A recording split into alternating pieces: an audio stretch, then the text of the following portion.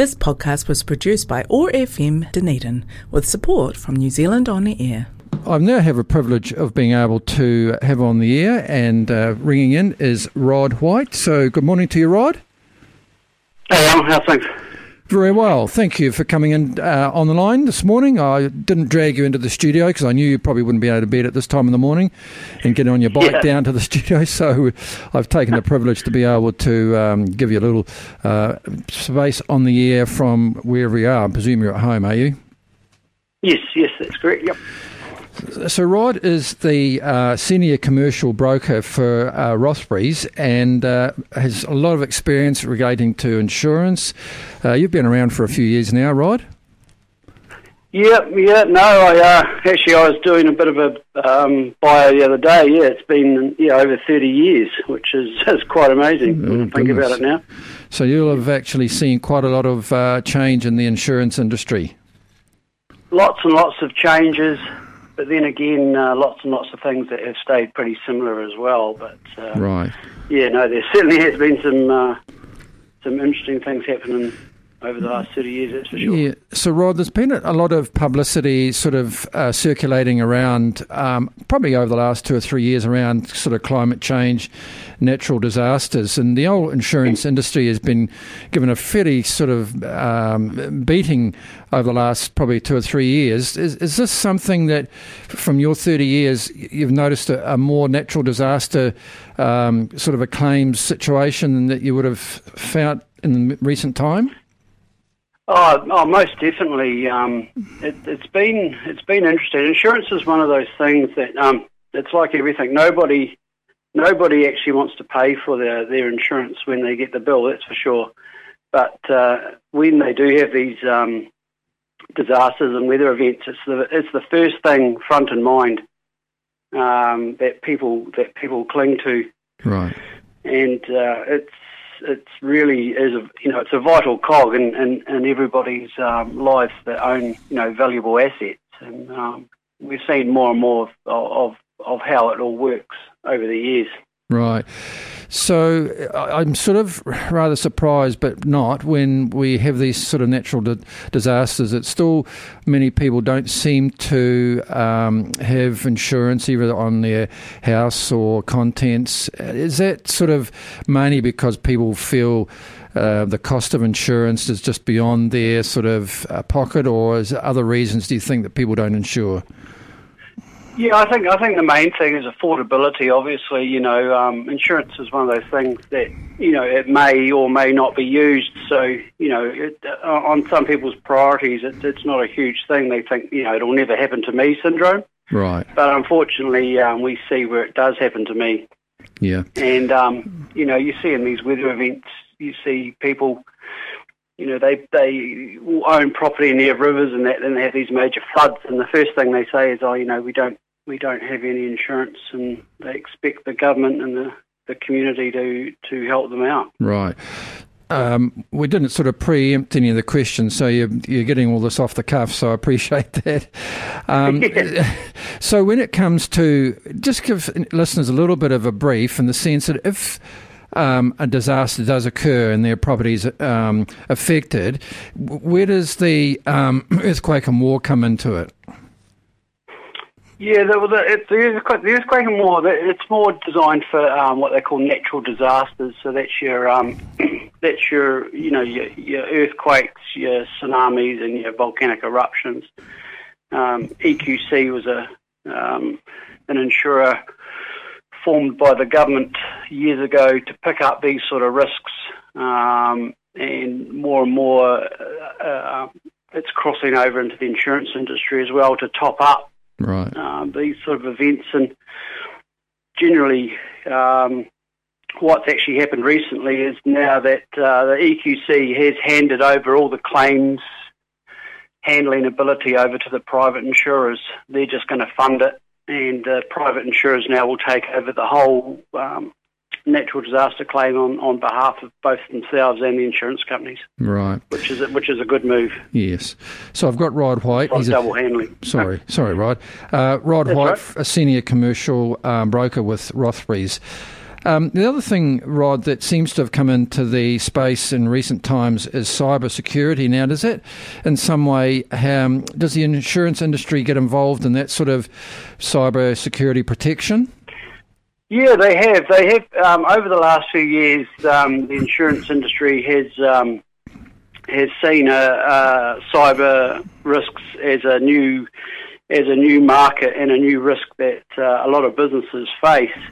And to be fair, it was a lot of unknown out there into as a type of risks that do people face from cyber attacks. And what's actually happened is there was a very good offerings made by all the insurance companies in the cyber space, but recently, due to the increase in these attacks and the different types of attacks that are occurring, the insurance market now is having a very long look at the type of insurance offering in this space.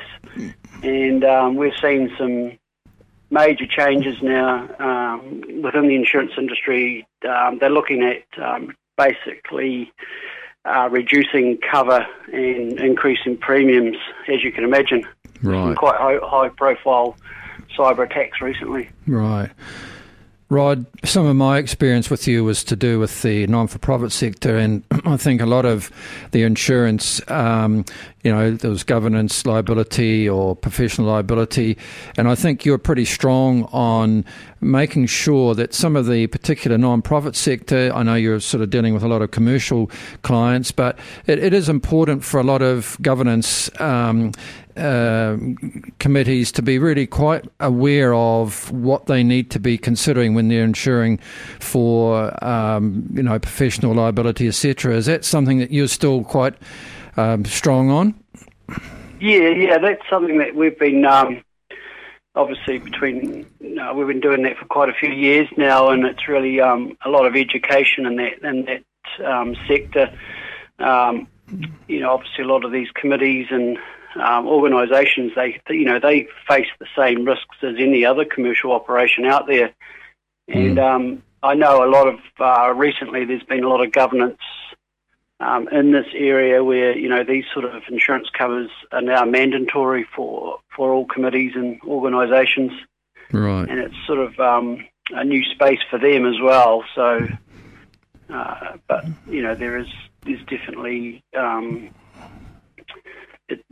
they do face the same risks as a normal commercial operation. So there's no shortcuts, really, is there? In some respects. No, not now. No. No.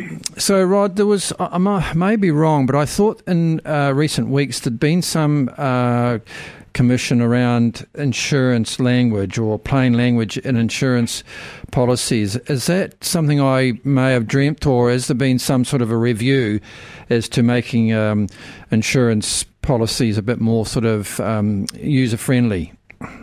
Yes, you're totally correct there, Alan. No, they are. All the insurance companies are looking at redeveloping their policies into plain English, making it a lot easier to understand. There's a big emphasis recently in the insurance industry on consumer protection. Right. That all stemmed back from the Royal Commission over in Australia. And it's all about consumer protection, and the whole insurance industry, particularly in the brokering market, have had to all. There's now minimum qualifications that we have to be able to actually work within the industry now, which has been a huge move in that area. And the insurance companies have, they have to look at the policies they provide to make sure that they actually work for the consumer, and there's no hidden costs, right, and fish hooks, so to speak. Right. So I've got Rod White on the line. He's a senior commercial broker for Rothburys. Rod, the other thing that I seem to have been experiencing in my own personal insurance space is the competitive nature of insurance. That seems to be something that people sort of need, shouldn't be promoting it, shop around, but there seems to be some competitive expression out there in the marketplace. Would that be a fair comment? Yeah, it's the same as most industries. You'll see recently the food industry with the supermarkets. They're having the two supermarkets, and it's just very similar for the insurance industry as well. There's obviously a lot of brands out there, but to be fair, there's only really two major insurers that actually operate within New Zealand, and they each own 3 or 4 brands each. So when you think you're shopping around, you are dealing with the same insurer, just under a different brand. But in saying that, each brand does have to run their own book of business, and there is still that competition factor out there, which is good. And a lot of insurance companies now are realising that affordability is becoming an issue, so they are looking at different options, for consumers to still be able to afford assurance, but maybe taking some of the risk themselves through voluntary excesses or dampen down cover, so to speak. Face-to-face accessibility seems to be something that I've noticed recently, where a lot of branches have closed, and so that sort of personal contact makes it a little bit more difficult, a bit like the banks too. They've sort of retrenched out of closing branches. Is that sort of the trend? It seems that you either have to go online to obtain some sort of insurance package, and that's probably quite noticeable, I'm sure, that you've seen over the last 30 years. Yeah, that's probably the biggest